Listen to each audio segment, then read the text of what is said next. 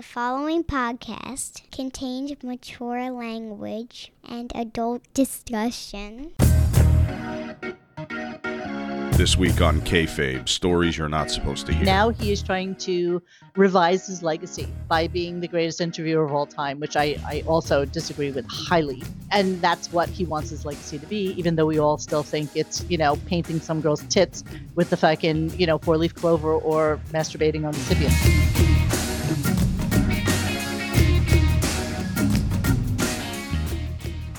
Back y'all with the podcast. How many friggin' podcasts are on your gimmick? I don't know anyone that has less than like 50 podcasts. And you're not listening to them all. Chances are you probably have like 2 or 3, right? That you check in with regularly. Hopefully this is one of them. But it's probably not. You probably shop. You guest shop. Oh, Sean's got so-and-so on this week. So, I'll listen.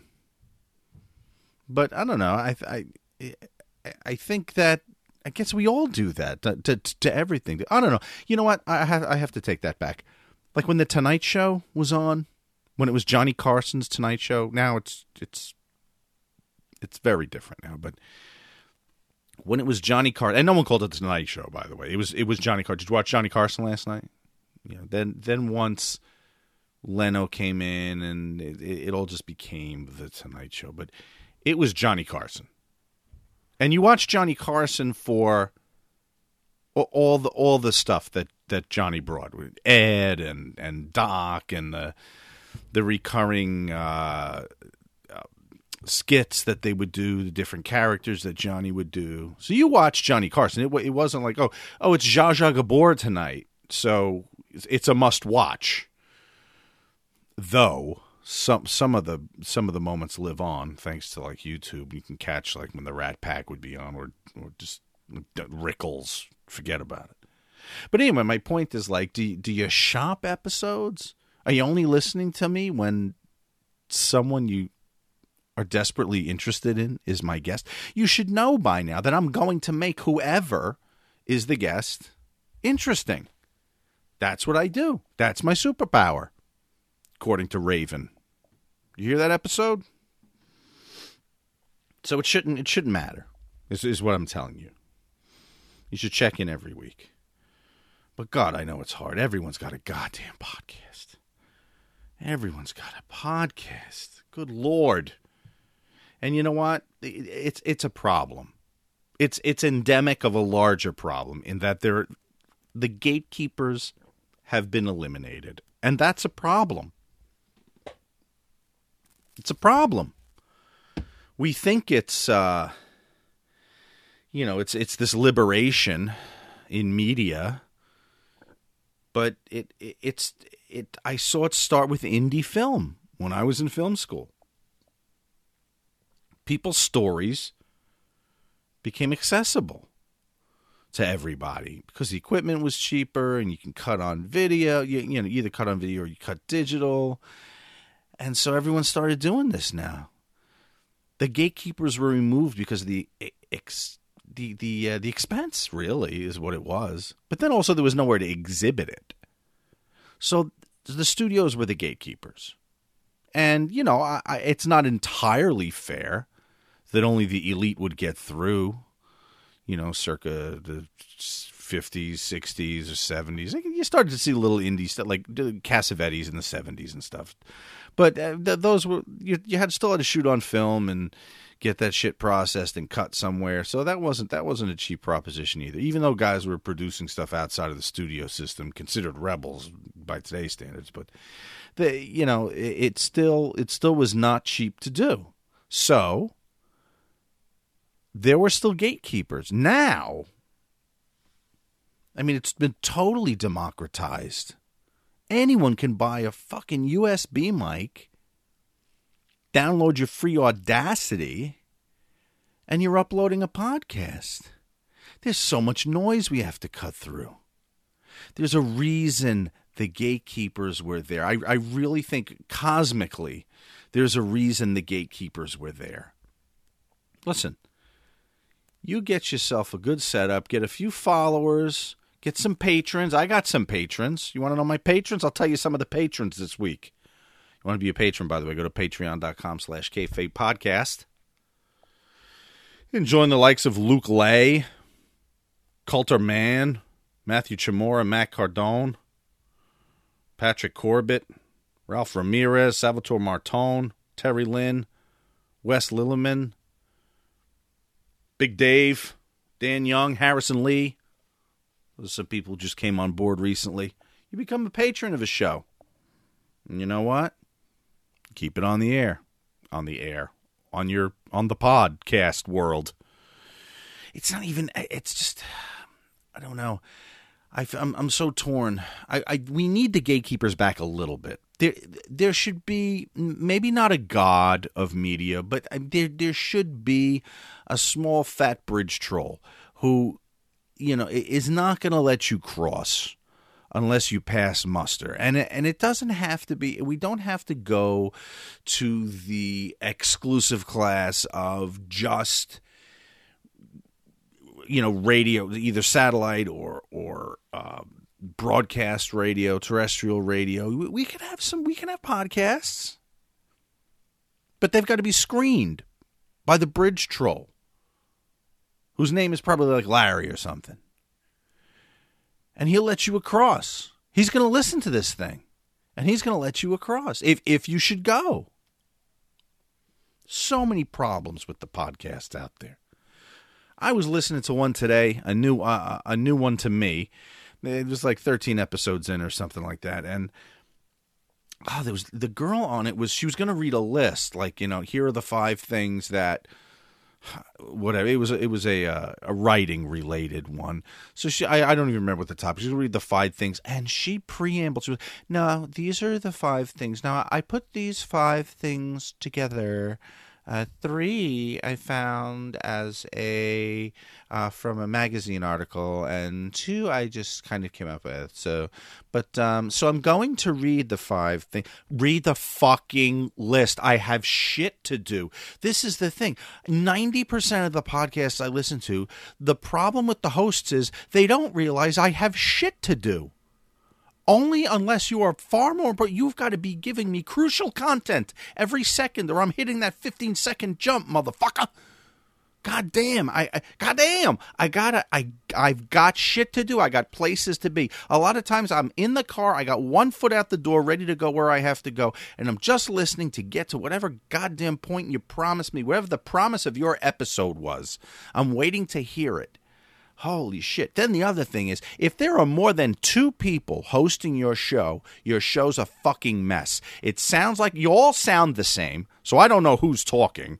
In the beginning, it's like, it's Mark, it's Bob, it's John. Yeah, we only need Mark. Maybe Bob. So it sounds like 2 people talking in my head. But you sound exactly the same, Mark and Bob and John. I guess one's a little more clever than the other, but I don't know. There's no distinct. If it's a man and a woman, perfect. Perfect. I know who's talking to me. But the 3 of them, and then it's always, they're friends, so there's all these inside jokes, and they're cackling. It's fucking madness. It's impossible to listen to. 2 people at most. Larry the Bridge Troll is kicking your ass off if there's more than 2 people talking. If you're talking about shit to hear yourself talk because you like the way your voice sounds in the headphones and you're not giving content, kind of like I'm doing now, off, out, outsin', gone. And then YouTube just ruined it all. So now everything's up there. I'm not saying we have to go back to an elitist time where there was no shot for anybody but the 1% of 1% to be movie stars, comedians, or musicians. I'm kind of glad we've got GarageBand on the computers, and we've got the ability to upload into Apple Podcasts. And yeah, you can get a video camera, shoot some shit, and cut it on your Final Cut Pro and get it seen somewhere, upload it, and share the link. But it's got to be limited. The reason there were gatekeepers is because we needed them. And maybe, just maybe, the reason we need a gatekeeper to look at your content is because you shouldn't be allowed to make it.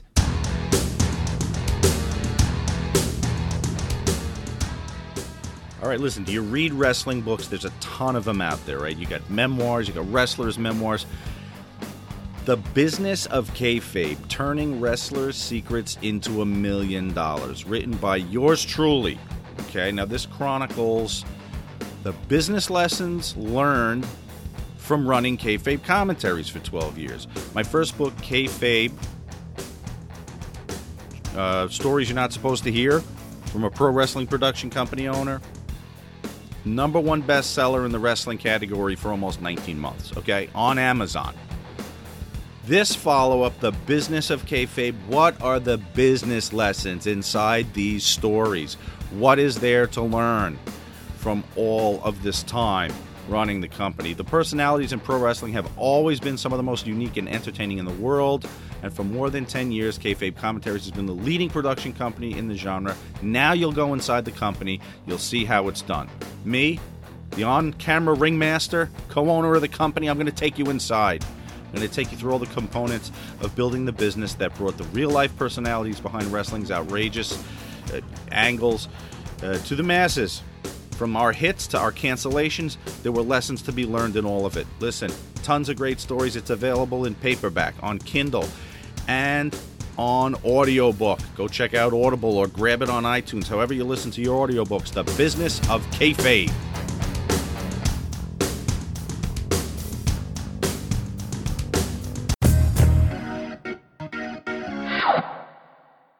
Those of you that are not fans of the Howard Stern Show or didn't grow up in the Howard era where he owned everything, you can leave. All right. So now everybody else that's left will know my guest this week as the head bitch at Radio Gunk. And if anyone doesn't know Radio Gunk, let's do that. What is Radio Gunk?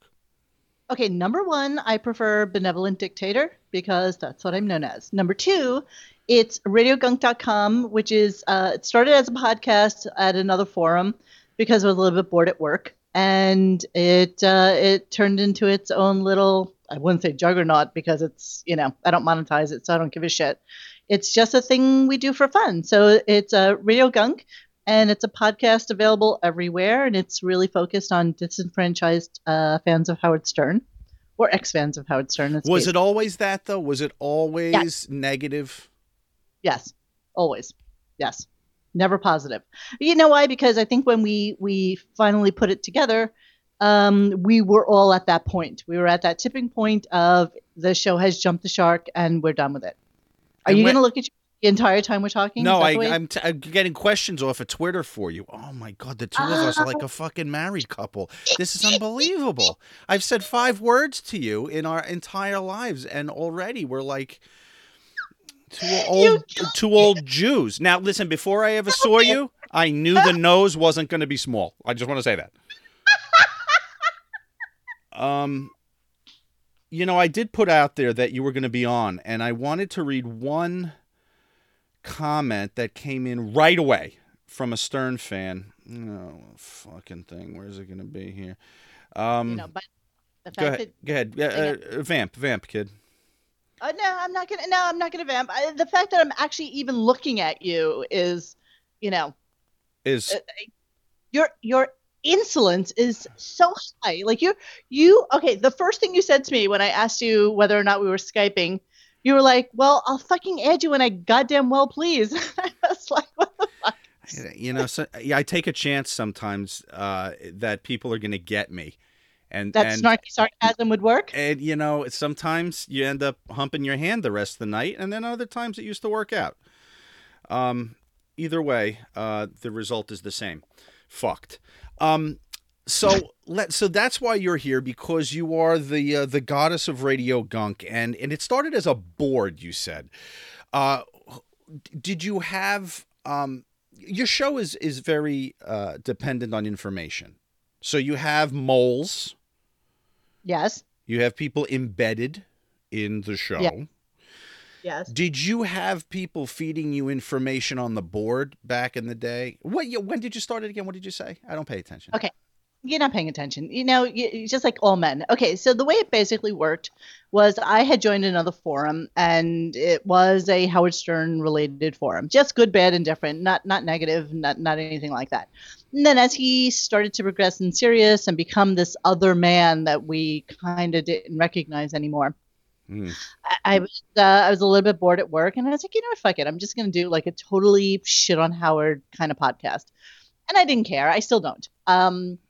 And I just talked shit. And it's one of those, if you build it, they will come. And I started becoming friends with a lot of the ex-staffers and realized that I knew some people that still worked there that were friends of mine from back in college. And it just kind of came together. So, yeah, we are reliant upon information, but not necessarily. Who was the first crew member, Stern crew member, that outed themselves as being either a contributor to the board or a listener of the show? Okay, so board as my own self-sufficient board started after the podcast. I was on another board that was Stern related, but it would have to be Steve Gorilla, Okay. Yeah. and simply because I reached out to him, he called me back, and we became very fast friends. He lives right around the corner from me, so I see him all the time. So through him, because Steve is 6 degrees of separation with everybody from the Stern Show, I met everybody else. There's probably not a single human being that's off the show that I have not met and I'm friendly with. I found the quote, by the way. I can give it to you. Salvatore Martone said, I gave a list of the people that were going to be on this week, and he said, Sean, you were able to make Vince Russo likable. If you can do the same with Monique, then you're truly a god. She has a punchable voice. I'd rather hear gunshots coming out of my mother's room than her boomer cackle. That aside, I look forward to the episode. Okay. As a public figure, Okay. as an elected official, okay. how do you deal with it? My daughter always enjoys bringing me quotes about my hair loss and my weight gain when it happens. How do you deal with? I mean, you're a very reluctant celebrity. You just want to talk the Stern Show, but you know people are douchebags just generally.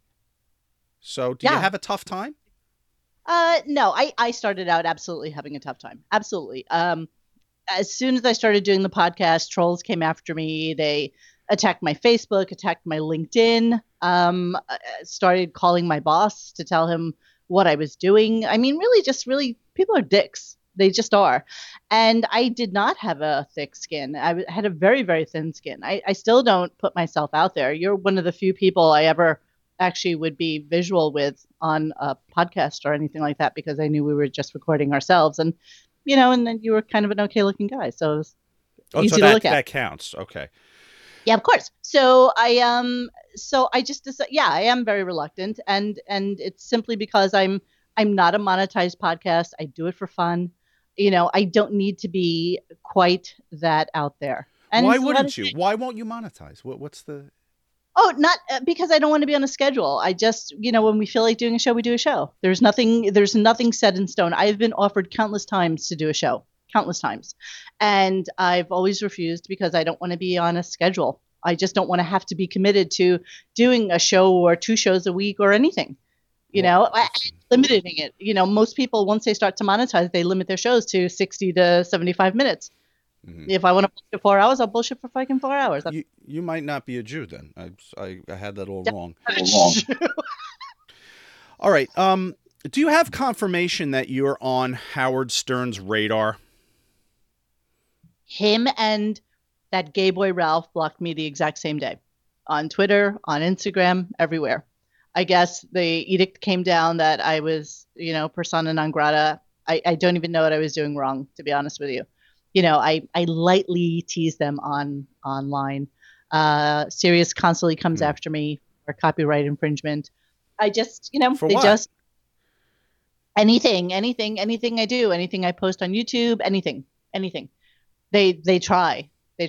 I come back with them with a little bit of legalese, and hopefully it works itself out. But Oh, you mean clips from the show? If you're posting clips from the show, clips from anything really. That, and I get that a lot of that is a algorithm, but there have been times where they will specifically come after me and give me strikes. What about Baba Booey? What about him? You have any confirmation that he listens? I will tell you, because when people sign up for my website, they put their IP addresses, and that's how we check people to make sure they're not coming from fucking Pakistan. And there are more than 4 or 5 people who have signed up from the SiriusXM corporate IP address. So yeah, we know that people listen. I don't know who. Let's hear the Monique and Howard love story. How does it begin? Yeah, everyone starts as a fan. I mean, the show's in the shitter now, but how does the love story begin? When does he first come into your life? Well, I want to reverse this for a second. Why did you actually have me on? Like, what made you have me here? Like, what was the impetus for this? Well, I'm questioning that now, but no, I like the show. I found it. I might have found it through Stuttering John, and I just like what you do. I like the balls. I guess I look for people that are unapologetic and passionate, and I thought you fit the bill. If I'm wrong, you can leave.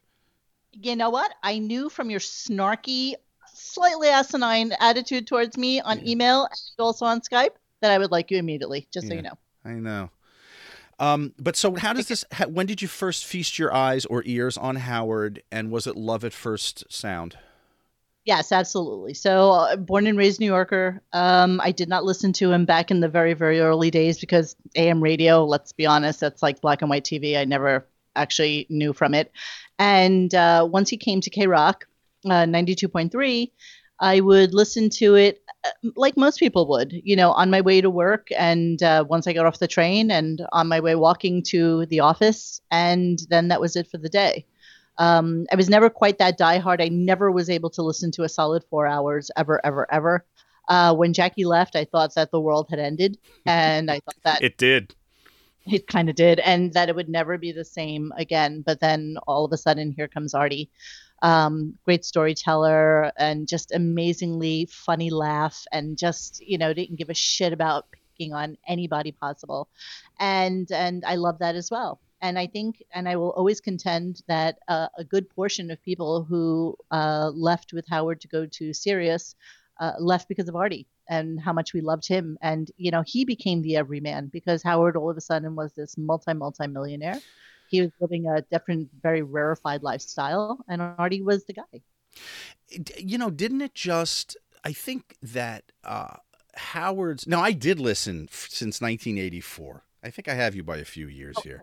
So it was like 84. I was basically raised by Howard. So I would listen to him before school. If something good was going on, like if Gilbert was on, I'd hit the tape. You get 45 minutes out of a side of a tape. So I could get the next 45 minutes after I left. And that was a big deal to come home and listen to the 45 minutes. Then in high school, I'd bring the Walkman so I could listen in school.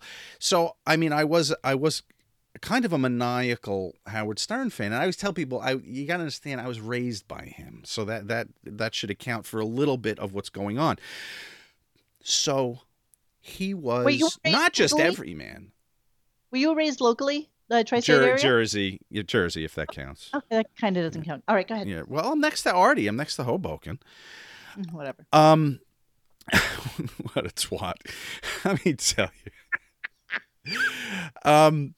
So what happened, he wasn't just, Howard was every man at one time, but he was more than that. He was the underdog. He was the guy that hated his fucking boss. He wasn't the guy that had a hard job. He hated his boss. He fought with his boss. He said the things that we wish we could have said to our boss. He went home, he went in the basement, he hammered off instead of seeing his family. He was the frustrated cab driver, construction worker, cop, whoever, and that's why they fell in love with him. We rooted for him to get on shows, like when he was on the Tonight Show for the first time. It's like we were on the Tonight Show for the first time. And he absolutely, if you're writing the story, he absolutely became everything he despised and mocked. He sounds like Larry King from 1985 now on the air. Oh, you're good with the rock and roll. You like the rock. It's like I'm listening to someone he was parodying. I will contend, and and because we do this show, we just we dig so deep into those fucking weeds. I will contend, and we have the fight on this on our podcast all the time. But I think that most of that was bullshit. I think most of the this is all a manufactured human being. I believe the FCC thing was absolute bullshit. It was manufactured. They always had a budget for FCC fines that were going to be coming down the pike. All of this was the bad publicity is still good publicity aspect of him. If you recall, when he first started out, he used to say that he was half Italian. He just didn't want to be that Jewish nerdy guy who was on the air, telling us about his nerdy Jewish guy life. And he was always that guy. And don't forget that even when you started listening to him, he was making what would be akin to at least $2-3 million a year. So he was never every man, ever. He all of it was manufactured to me. All of it. The 2 books. I mean, I think that everything is just this nebbishy little boy from Long Island's revisionist history of who he wanted to be in order for us to like him. Well, did you see him before he grew the hair with the mustache and the Coke bottle glasses? Yeah, 100%. What does that have to do with who he was as a person? He was backward. He still is backward. He's still the most insecure, successful $500 million that there is in the world. He still is a star fucker. He's always wanted to be this guy. Always. Now he has his dream. He now has his dream come true. And now he is trying to revise his legacy by being the greatest interviewer of all time, which I also disagree with highly.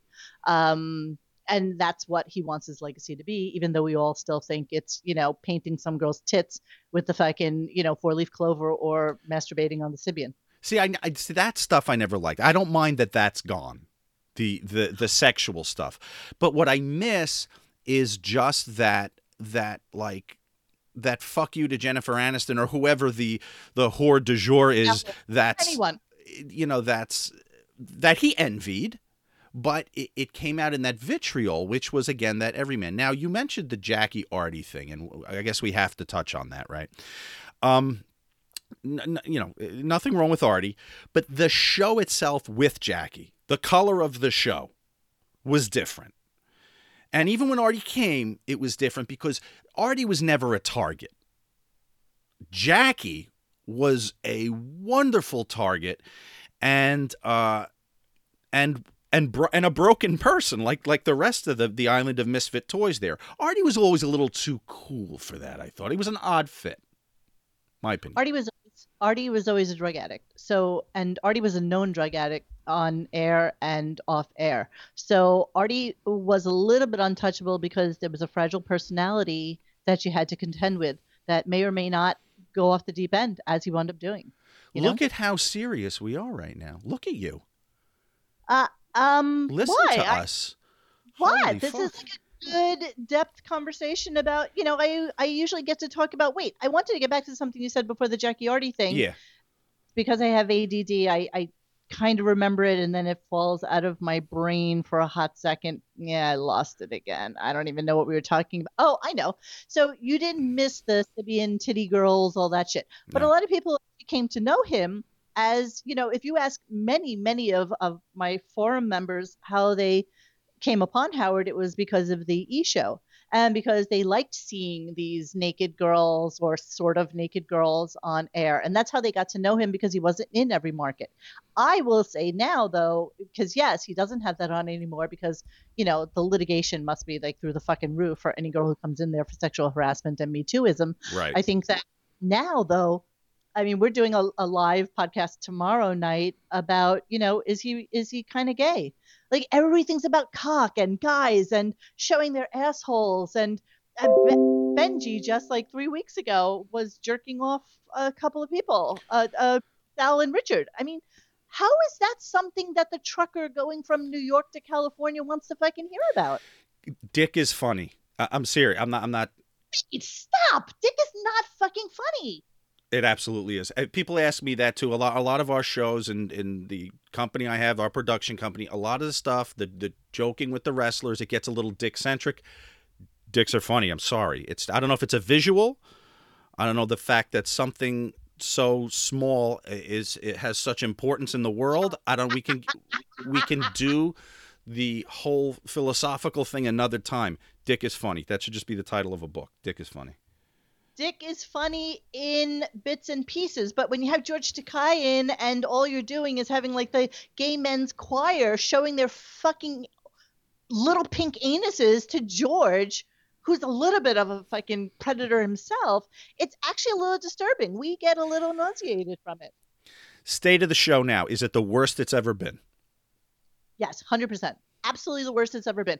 Actually, the visit to Hollywood last week actually put the cherry on the shit cake topping.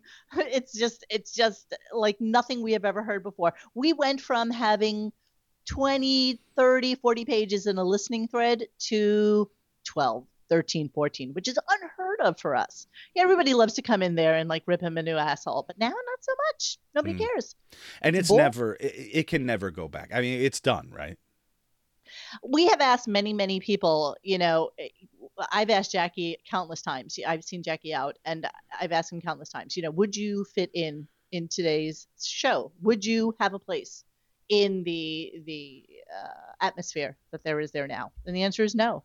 And don't forget, Howard does a show 3 days a week. So it's 112 days a year, 4 hours a day. He's got a thing with 12. So he's got this weird fucking numerology thing, right? His birthday is January 12th. Yeah. He does 112 shows a year for 12 hours a week. And there was a point to this. Point is you should see a doctor. No, the point is he now phones it in. And because he has so little shows, he has over 70 people that work full time for him. 70 to do 12 hours a week. It's insanity. Okay. I have a question. Yeah. Can you tell me what kayfabe is? Kayfabe? What is it? Kayfabe is a wrestling terminology. It's from the world of wrestling, and it just means something that's secret, something that wasn't supposed to be known. So I guess the origin goes back to the carnival days, the carnies, when someone was in the room that they should stop talking around, they would say kayfabe. It's a word that didn't mean anything, but it meant be quiet. There's a third party here. Like a little sotto voce kind of thing? Sotto voce, yeah, shut up completely. It's not sotto voce, yeah, just kayfabe, they would say. Because when I was looking up the meaning of the word, hold on as I go to the third computer. Okay, so it's also called a work. It's a portrayal of a staged event within the industry as real or true, specifically the portrayal of a competition, rivalries, and relationships between participants as being genuine and not a staged or predetermined nature of any kind. Don't you feel that Howard's show has become like a completely and utterly staged event? Like that it's just all of it is just so manufactured now? It's rote. Everything is rote. It's Howard is not the ringmaster anymore. It's everybody else. He just kind of sits there and adds commentary at this point. Nothing. Howard is not the genesis of anything anymore. It's Sal and Richard and their dick games and all that stuff and all these ancillary people. I swear to God, I stopped listening for like 4 months or whatever. And when I put it back on, there's a Mamet, there's the guy from Bubba, there's all these fucking people. It was like a different show. Yeah.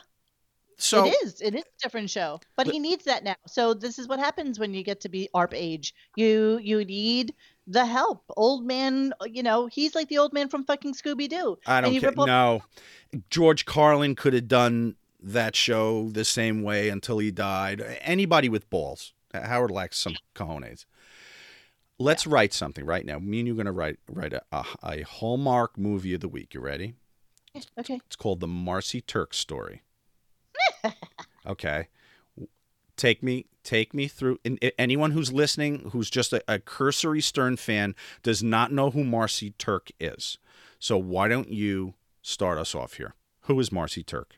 Okay, so a little biography today thing. So Marcy Turk is his Let's go with she's not financial, so maybe she's the CEO of the Howard Stern Productions company, not necessarily Sirius, but Howard Stern Productions. So I think she is hired by him. So she came in sort of like, when you work for a corporation and they bring in the guys who are just going to review everything that you do, and some heads are going to roll. I feel like familiarity bred a lot of contempt amongst his crew. I don't know if you saw the video, the famous, now we call it the Pelican Yes. Brief. Okay, so that was released by some unknown hater of Howard, and it shows where he started to, things have to fucking change around here. I don't want you wearing shorts anymore and t-shirts with sneakers to work. I want you to wear blazers. Everybody should be greeted a different way. This all came from Marcy. She definitely was the impetus for the changing of the show. So I'm sorry, go ahead. But Howard's one of the most guarded, difficult to get to trust people in the world. He's got a very small cadre of people who he lets in. Even people on the show were not invited to his house until they, passed muster, whatever it is, the blood oath or whatever the fuck. But how does she get this? He's very influenced by people that he thinks can make a difference in his life. Okay, so what we love to say about Howard is that, Howard can't tie his shoes without hiring an expert to show him how to tie it properly. Like, he will always hire somebody to do something for him that he cannot do for himself. So I guess somebody passed him to the GTD, Getting Things Done book, which, by the way, I think is on the slightly cultish side. Robin is part of the Landmark Forum, which is also slightly cultish. He does TM, Transcendental Meditation, which is slightly cultish. So he likes being a part of something that he can grab a hold of and believe in. So he's not quite that independent of a man. So Marcy Turk worked for David Allen, or whatever his name is, who wrote the book Getting Things Done. Obviously, he read the book, and just like he is now with Peloton, where he needed to figure out how to ride a fucking bike, he called the owner of Peloton to ask him how to ride the fucking bike. He probably called David Allen and said, I like this. I like the idea of being able to get rid of the 2,000 emails I have sitting in my inbox. What do I do about it? And he said, let me give you Marcy. So work with her for a little bit. She went to his house in the Hamptons. They had a whole long discussion about what he should do and what they should do differently. Marcy did some workshops with the guys, took them to do improv, did all sorts of stupid shit with them. And, the famous thing at the end of that video, which is not shown, unfortunately, I wish we had the second part of it, is where Gary looked at Howard and said, is Marcy my boss as well now, boss? And he said, yes, she's your boss now too. So he got kicked out of his office. Marcy took over his office. Marcy then started having an affair with one of the workers on the Stern Show, who wound up getting a raise that year. And one of the other members of the show went to HR and said, what the fuck is he doing getting a raise? And I didn't. And I guess it's because he's fucking Marcy. And then they broke up. And then she started dating this other guy, Ben Bardo. She wound up marrying him, getting pregnant, having a baby, going out on maternity leave. And now she's back. Best guest. Let's go. Best guest on the show. I was thinking about this. I knew you were going to ask me this question. And no, you asked me for the 3 best guests. Okay. So I'm going to pray because that's what you asked me. So my number 1 is, without question, Gilbert Gottfried. I think that he has, nowadays when a guest comes in more than twice in 6 months, we're all like, oh, fuck, why do we need to see Alec Baldwin again? Or why do we need to see that? But Gilbert brought it every goddamn time. Gilbert brought the funny every fucking time. And so I think that he is a fantastic guest. Is he persona non grata right now? Yes, 100%. He licked a cupcake.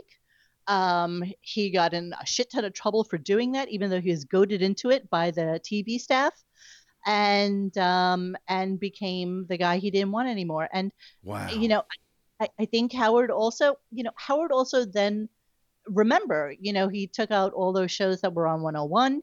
He wanted all the marbles, but he also wanted to be the brand. So it was all about Howard all the time, 100% Howard. Even the wrap-up show, which used to be amazing when they had everybody from the back office come in, became, let's just talk about what happened with Howard today.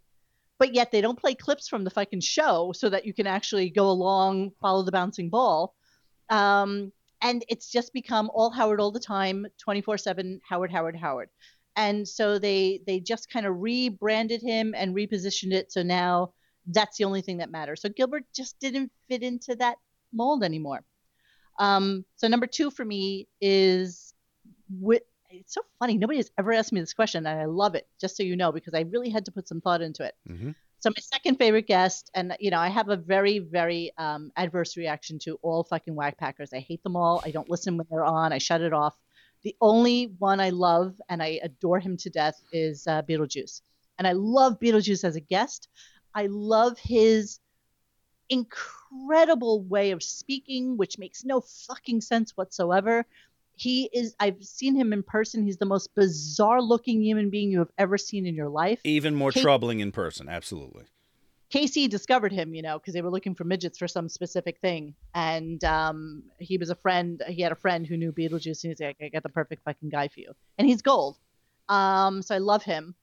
As a segue, I also love Sour Shoes. Also a troubled human being, but incredibly funny. And if they would just let him go, I think he would be amazing. And then my third guest is Pat Cooper. I love fucking Pat Cooper. I love comedians. I love the no holds barred bullshit that you could just get out of somebody like Pat. He was angry and fucking funny, and everything about him was just so real. Everything. It was those fringe celebrities before Howard could have Jennifer Aniston, and he had a Marilyn Michaels and a Pat Cooper, and there was a give no fucks attitude because they had already been through the system. They knew where they were going to be, and they weren't afraid to speak their mind, like Howard was, I think, at that time. But most annoying thing about Robin? Everything. Robin is a haughty, narcissistic fucking. I don't know. I don't know. I don't know. She when you actually break it down, she's one of the highest paid, if you want to call her this, news women in the world. She's one of the highest paid news people.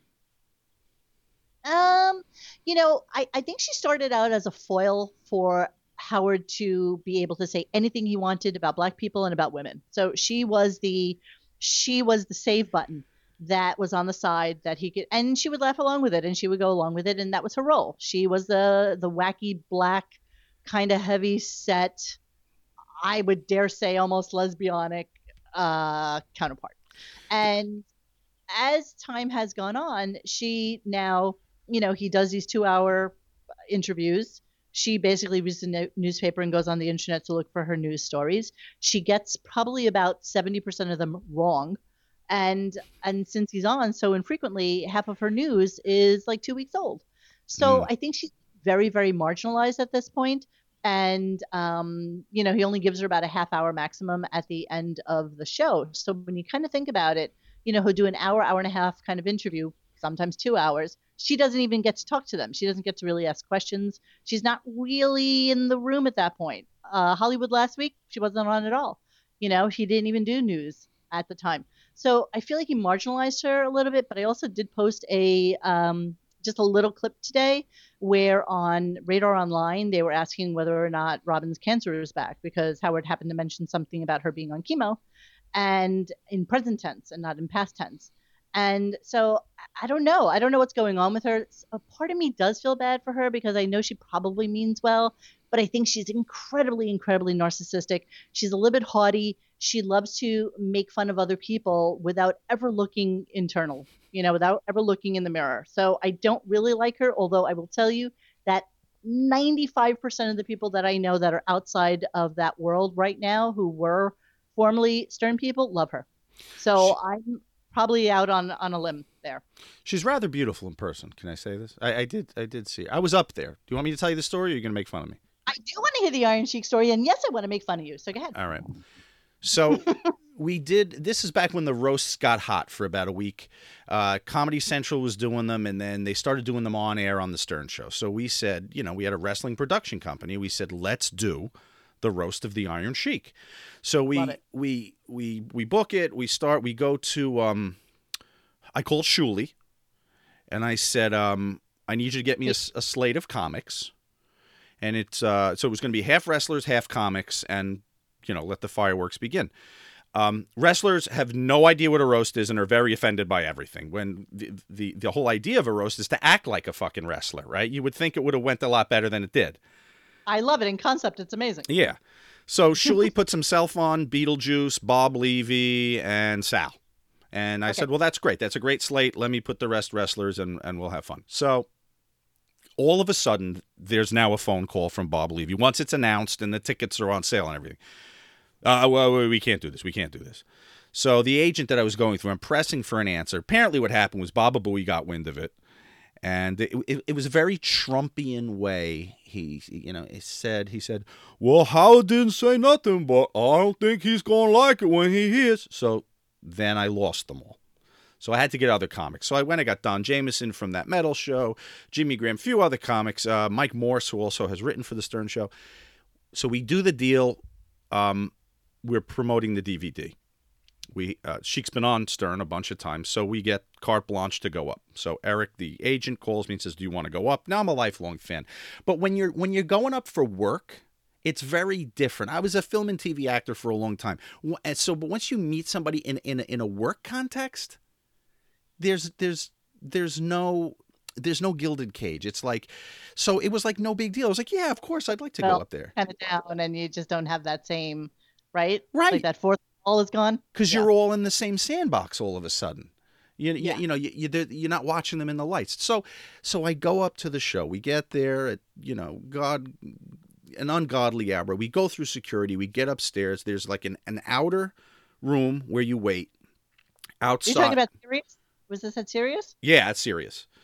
Okay, so you have the fishbowl right in front of you on the left-hand side by the receptionist, and then to the right is his compound. Right, where they used to do where they did. I don't know. Did they still do is that where they still do the wrap-up show in that outer area there by the lobby?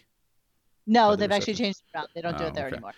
So you wait in the outside room, and security guard comes and checks you out. Then eventually, Ronnie comes, says, "All right, come on, let's go. Going in." We go inside the green room. Now, this is the BlackBerry days. I had a BlackBerry, so this time-wise, I guess that's like 2008 or something. This is before selfies. I should have been taping everything. I should have been taking fucking pictures. I'm up there in my suit being professional, saying I want to be liked by everyone. It never even crossed my mind. I'm sitting in the green room, and I'm listening to such a mark that I am. The thing I'm loving most is, while I'm sitting in the green room listening to the show on the radio, I can hear Gary commenting on something across to Sal, who yells something at Gary, and JD says something. They're all constantly talking about what's going on air. I found that fascinating. It's a tiny space, right? Somebody showed us pictures of where they all sit, and it's literally like a boiler room for a stock market. Yeah, I don't know if it's like that now as it was in 2008, but yeah, everybody's like within the same spitting distance of each other. And so Sheiky's on air, to make a short story longer, and he starts yelling about me. He's like, the Mr. Sean Olivier, and I love that he gave me the Olivier. And he said, let him come in. He explained to you. So within like a second of him saying that, Will is at the door. He goes, drop your phone. You got to come in. And it was like those out-of-body moments. I was like, what? He's like, they just mentioned you. I'm like, yeah, no, I heard it. He's like, well, that means you got to go in. I throw my phone down. He walks me out to the door. It's like 3 steps. In that time, Artie, I guess, has gone to a phone somewhere. And they're like, oh, yeah. Howard goes, we'll have Olivier come in a minute. But we have Hulk Hogan on the phone, or like whoever. And the minute he said that, I knew. I said, that's it. They're on this. So we stop at the door.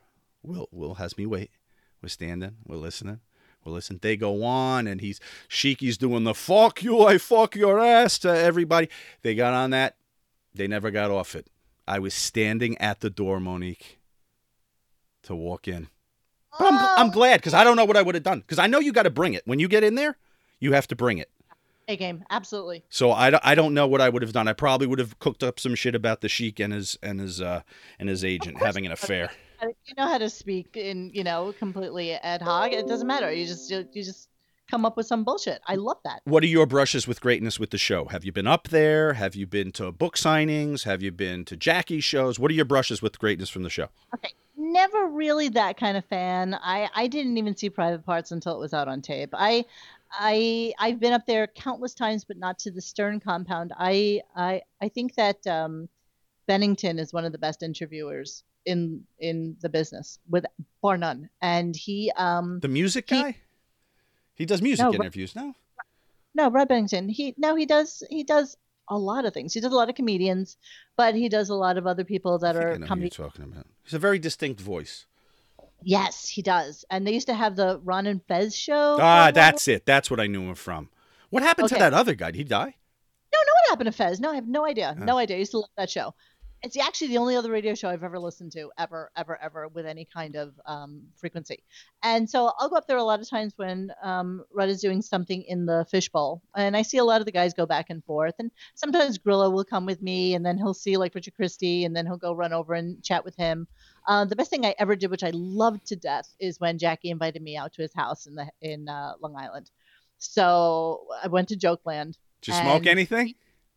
Well, so we did a podcast from there. He gave me tons of pot. And so we saw the fucking jetty. This is post Nancy, right? Post Nancy. Nancy and he are divorced. He had like 6 fucking houses out there or something like that. So Nancy got like 2 of them. He got 3 of them. His house is absolutely gorgeous.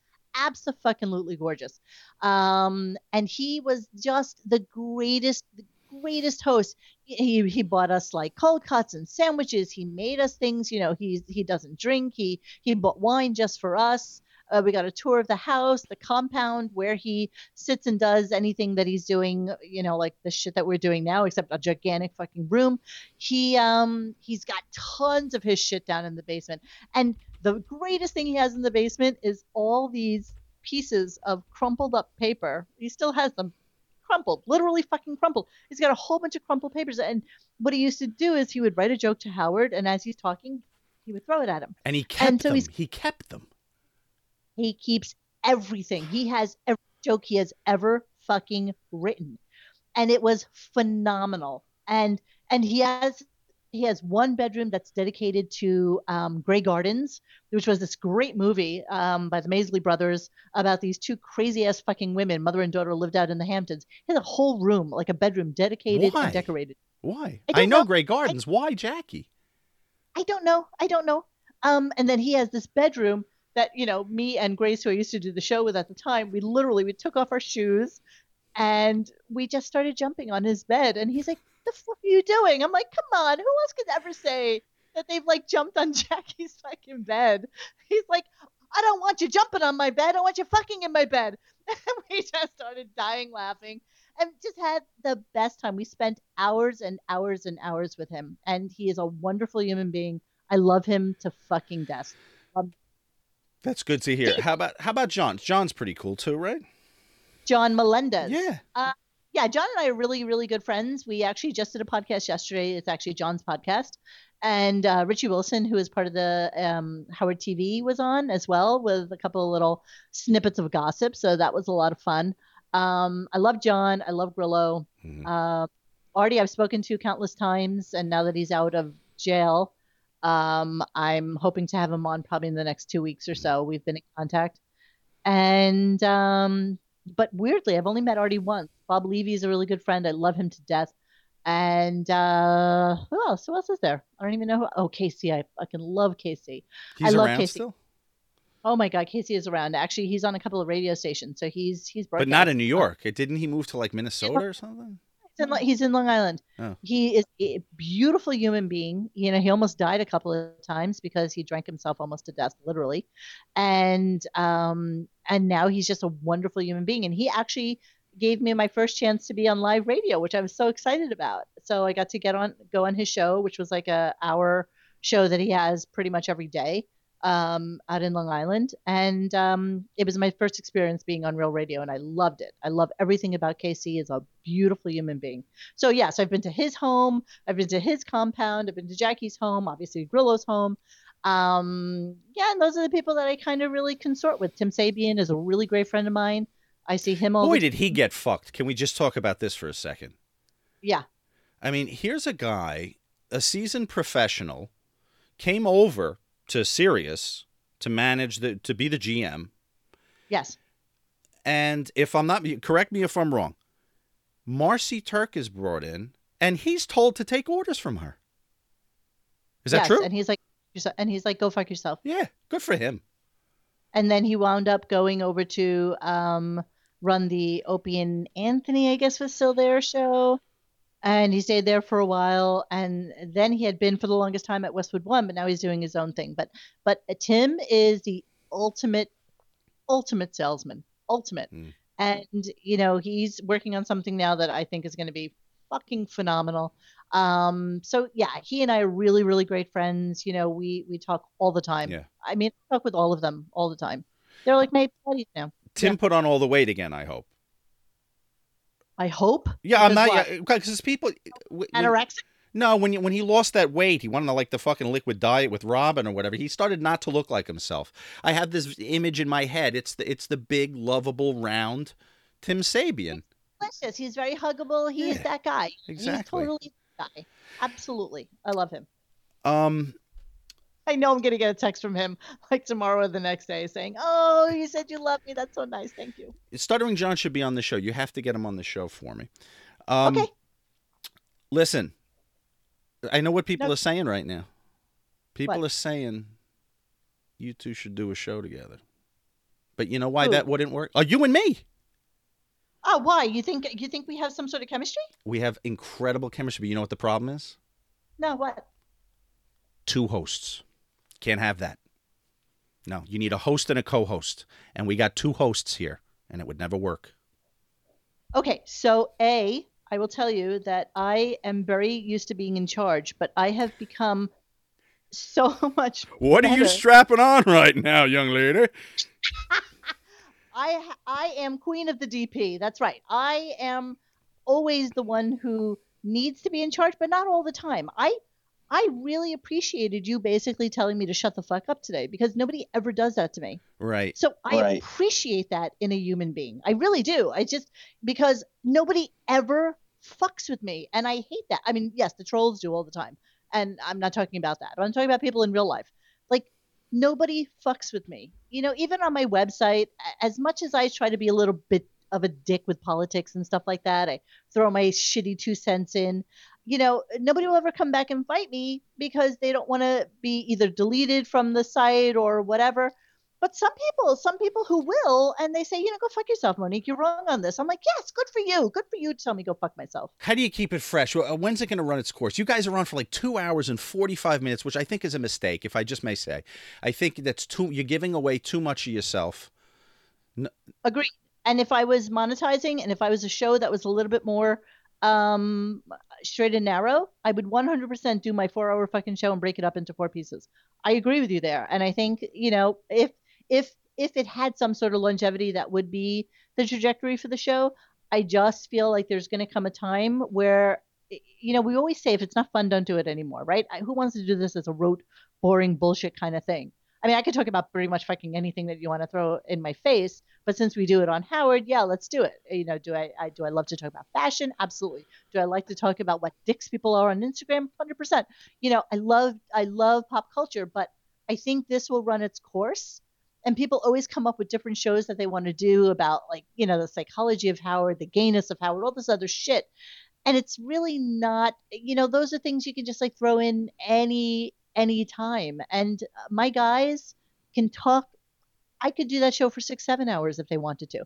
Nobody would ever tell, and believe me, I'm not comparing myself, but every time I try to listen to a Joe Rogan show, it's like 2 hours, 2.5 hours, 3 hours, 4 hours. It's like, who the fuck wants to listen to this for 4 fucking hours? I don't. I never listen to myself after I do a show. I was going to say, did you ever listen to yourself for 2 hours and 45 minutes?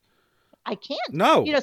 I'm listening to another podcast and I'm trying to fall asleep, and then all of a sudden my podcast will come on and I hear my horrendous fucking witch-like cackle, and I'm like, Jesus fuck!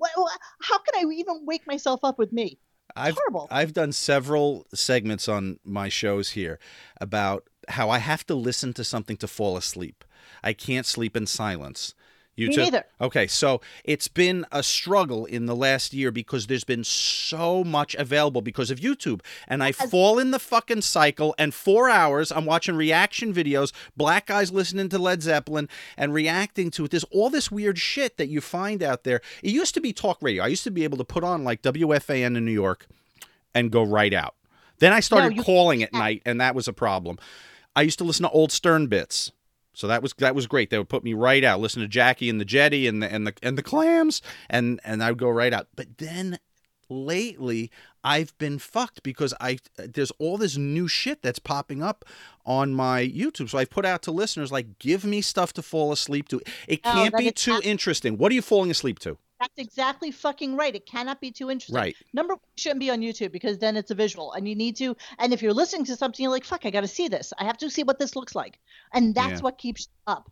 Okay. The thing I find is that the voice has to be monotone, slightly boring, and slumber me right the fuck out. And I set the timer on my podcast. So even if it's a podcast that's over like 2 hours long, I set myself for like 40 minutes. And it's over by that point. Now, if I can't really fucking sleep, I'm going to be up when it's over and say what the fuck happened. But it can't be too interesting. So my one go-to for going to sleep is called Crime Files. And it's this guy from Australia. And he has this voice that is just really, you want to fucking kill yourself. It's so monotone. But it's delicious in its simplicity. It's a murder case that you don't even I'm going to be up. I'm going to be listening to. No, you're not. No, you're not. No, you're not. Because the murders usually are like, okay, it's a fucking murder, big deal. So some kid, went missing in the fucking Aussie outback. I don't give a fuck about them. And his voice is just slow and Australian and just no inflection whatsoever. There's no highs, there's no lows, nothing. Dead. Okay, the other thing I love that always puts me to sleep is BBC News. Just the worst. Nothing you ever want to fucking hear. The news is as boring as can possibly be, so it's nothing my mind wants to talk about. Yeah. And 90% of the time they have something about some fucking starving kids in Africa that I really don't fucking care about. So I will immediately go to sleep. BBC is the best. And the worst part about BBC being the best is anytime I go to London and I throw the fucking TV on and it's BBC. You go to sleep. Exactly. I can hear people turning this off right now, by the way, all over the world. But so somebody had suggested to me, and I actually did this. Remember Art Bell's Coast to Coast Radio? Art Bell had this. Every fucking kook who saw something that wasn't. Go ahead. I laughed my ass off because both of us with our fucking pens, both of us are just like we're waving our. Yours is bigger than mine and blacker. Art Bell would have like people that saw aliens and UFOs and all that shit on, but and it was a good suggestion by somebody, but I'd already tried it years ago.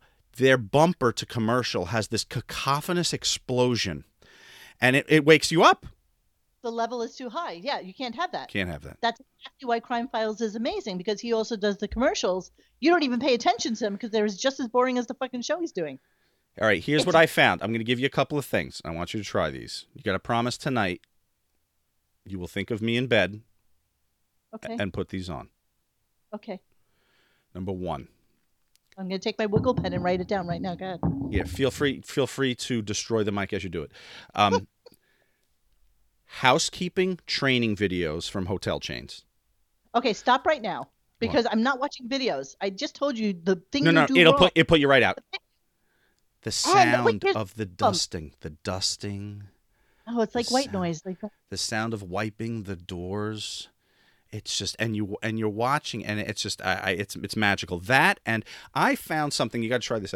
Once you start to search for like relaxing things, YouTube starts making suggestions. There's this thing called Kung Fu massage. Speak to me. You got to just search for it tonight. Everybody out there, look for Kung Fu massage and mystical Indian head massage. I have to get both of these. After I watch this, I have to find where I can get it. Look up those. Mystical Indian head massage. And then Let me ask you, yeah. Do you think that people actually like listening to us talk about useless information, or do you have dicks like I do that are like, fuck you, talk about Howard, that's all we want to hear. Listen, the world, I've written 6 books.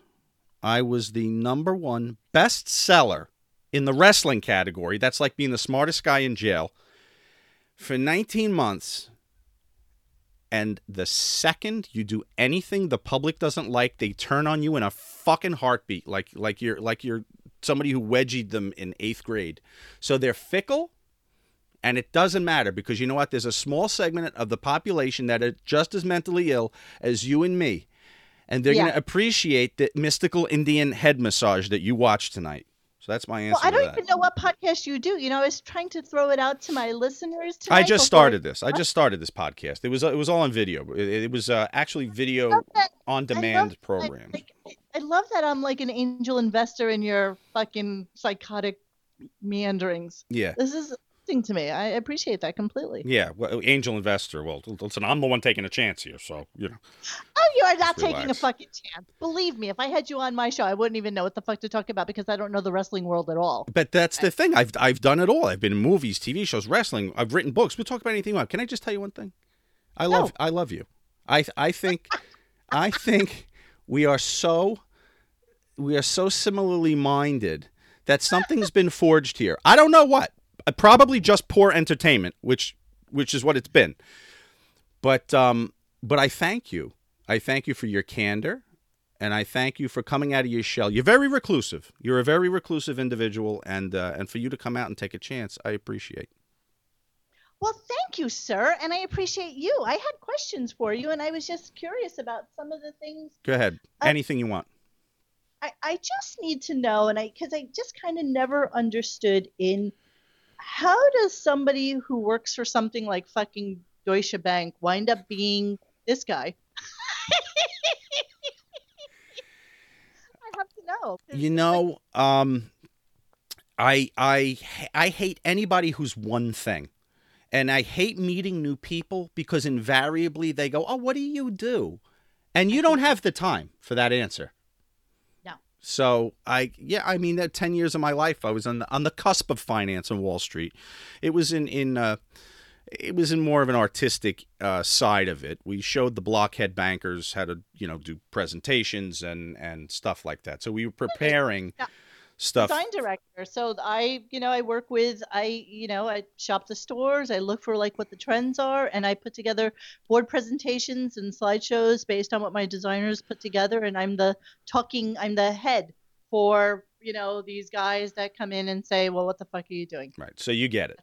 I did it So solely I for love the that. money and the expense account to the black cars. That was it. And but I was acting at the same time too, so that was Rewarding for you. What's that? What's been the most rewarding for you? No, it hasn't happened. Nothing.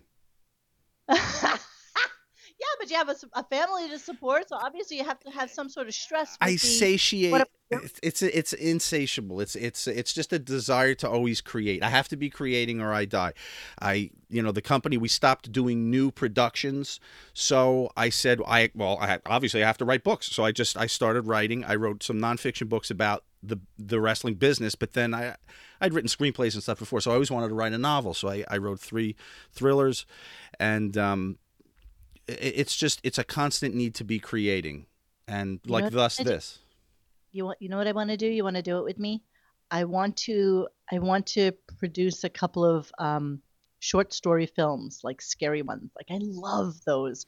We have a whole site on our forum dedicated to fucking scary shorts. They're amazing. Some of them are like ridiculous. Like we always have great ideas about these short story, like little, there's a show on TV now called 2-sentence horror stories, which is amazing, except they don't really do it that well. And I really want to get into filming things. Like I'm like you, I take photography classes all the time. The fucking Canon 5D Mark II that I love. It's a curse. It's a curse. It's a horrible curse because I actually think with both my artistic side of my head and my brain side of my head. Like, Tim tells me about something that he's doing and I'm like, well, what round of investing are we talking about? Do you have a deck prepared? Are you ready to like take it out there to market? And he's like, what the fuck are you talking about? But Monique, that's what separates us, because when we go into the endeavor, we are business minded also. So it's that delicate balance of right brain, left brain, managing art and commerce, which are really diametrically opposed when you think about it. 100%. So it either makes you brilliant, like a Michael Eisner or a Steve Jobs, or a total fuck up who begins to finance, passion plays, and it doesn't work out well. Like Vinny Favale. Poor Vinny. Debbie, could you do a little? Do you do a little of the Debbie video for me, please? What's your favorite part? Oh, Debbie. The kisses are terrifying. Restless Restless is the best song I've ever heard in my entire fucking life. I'm actually waiting for Vinny to come on. You know, he got fired because of a sexual harassment suit. But meanwhile, he was really just a suit that was there to report back to CBS corporate. And the story I told actually just to John yesterday, which I'll tell you here because nobody really listens to John that much, is sorry, John, I love you. I didn't mean that. Is that Vinny was actually the impetus for Howard's new book, Howard Stern Comes Again, which actually is a stupid fucking title for a book that has absolutely no sexual connotation to it whatsoever. It's a transcript is what it is. Transcript, right. So Vinny's like, how amazing would it be if we took like Howard's best interviews, you know, did like some transcriptions of them, and then Howard can say a little something opening to all of them. And that was his role in it. And he never got the kudos that he deserved for actually coming up with the book, because I think that's what he did. And so there's poor Vinny out of work, you know, basically for telling some interns to, you know, look how big that guy's dick is, and getting no kudos from Howard. We could go on all night, you know. I know, because that's what I do. That's why my shows are 4 fucking hours long. Don't you get it? Do you now, when you get off the air after you do 3 hours with them, are you so jacked that you're still walking around the house and like talking to the cats, or if you live with somebody, if anyone could put up with you to live with you, talking to them incessantly? I see you incessantly talking now for the next 3 hours to something or somebody in that room I'm looking at. No, because what I do is as soon as the show is over, I then take the WAV file, I convert it to an MP3, then I throw it through Audacity, and I throw it through compression and equalization. Then I delete parts that people really didn't want to have on there to begin with. Then I put an opening and I put a closing. Then I reconvert it to MP3 at a lower resolution, a lower rate. Then I go on to Illustrator or Photoshop and design a fucking Photoshop for my cover for the YouTube. And then in my brain, because I'm slightly ADD and OCD, I have to finish this before I go to bed. Monique, where can they find you? Where can they listen to you? Are you on Twitter as a person or as your company? Yeah, I'm on Twitter as Radio Gunk, so it's at Radio Gunk, and my site is the same name, but most people come to the forum, but all the podcasts are there as well. On YouTube, I'm the exact same name, and you can find me on absolutely every single podcast thing that there is. We just recently got onto Google Home, whatever those things are called. What the fuck are they called? Google Minis. Google Play? Google Play? Oh, there you go. There you go. That iPhone device. I literally am staring at one right now, looking for a name on it. I couldn't figure it out. We'll be on Alexa soon as well. But yeah, we're pretty much everywhere. So whatever. Listen, don't listen. My listeners, my fans, please give them a shot. It's so entertaining. You will get used to the voice, I promise. Give her a chance. It grows on you. Meanest man in the whole wide world, sir. Monique. That was Monique. She's something. But this is one of those episodes that if you're just clinging to the narrow world of wrestling-centric material, like I said in the open, you're not going to listen. You're not going to give it a shot. I think there's a big crossover, though. I think this is Stern fans and wrestling. I think this is one of those things. Not as much as like Kiss and horror movies. They share almost every wrestling fan. But I think there's a pretty big Stern population also interested in wrestling. Somewhat, anyway. All right, this is where I get to your tweets. Answer the pressing questions. Paulie Craig asks me, what are your feelings towards Jim Cornette? He's been on the warpath lately and with AEW, and said some things that have annoyed me, and I'm a fan of his. What's it like to work with him, and have you got any more things lined up with Jim? Cheers, sir. Keep up the good work. Well, I hadn't talked to Jim in a while. We did a lot of content with him with Kayfabe Commentary. So I enjoyed collaborating with Jim. I enjoyed playing the straight man to Jim, and I enjoy having him on because he's entertaining. I don't agree with everything he says. But why would you want people on? Any form of media. who agree with everything you say. You see, Jim's got the thing is that he's entertaining. He's entertaining regardless of his opinion, regardless of what he's saying. So now, all right, so now he's talking about AEW. It should come as no surprise to anybody that's listened to Jim or followed Jim over the last 5 years, 10 years since we repopularized him, that he's kind of made a living now, and his gimmick is being this cantankerous figure that clings to the tenets of old school wrestling. If there's anything that deviates from it, it is met with vitriol. I mean, he is not a live and let live kind of guy. If you're not on his side, then you are the enemy. But I've said this before when people ask me about difficult guests, and I don't give a fat rat's ass. My job is to entertain. So if I could put that person on, like Jim, and he's entertaining, done. And I don't know why you would care. Don't listen to what he's saying about AEW. Listen to how he says it. That's the secret with enjoying Jim Cornette. He's got to stay relevant. He's got to stay. He's got to have people continue to talk about him. Thomas Pine, was there an alternate name for kayfabe commentaries? If so, what would it have been? Oh, God, one of the things I regret most, when I have to give a layperson that company name, or I have to give my email address, and I have to spell out kayfabe commentaries to somebody who doesn't know what kayfabe is, and probably doesn't know what a commentary is, and certainly doesn't know they have any relationship. Yeah, I should have called it. I mean, we also own the domain shootinterviews.com. I should have just called the company Shoot Interviews. Couple of questions about Buff Bagwell, actually. Ralph Ramirez said, did you run into Buff Bagwell after the incident with this timeline? No, never saw him. Say Mo asked, did Bagwell punch you after his threat in your book? No. You know, hopefully he's read it and realized what a dickwad he was.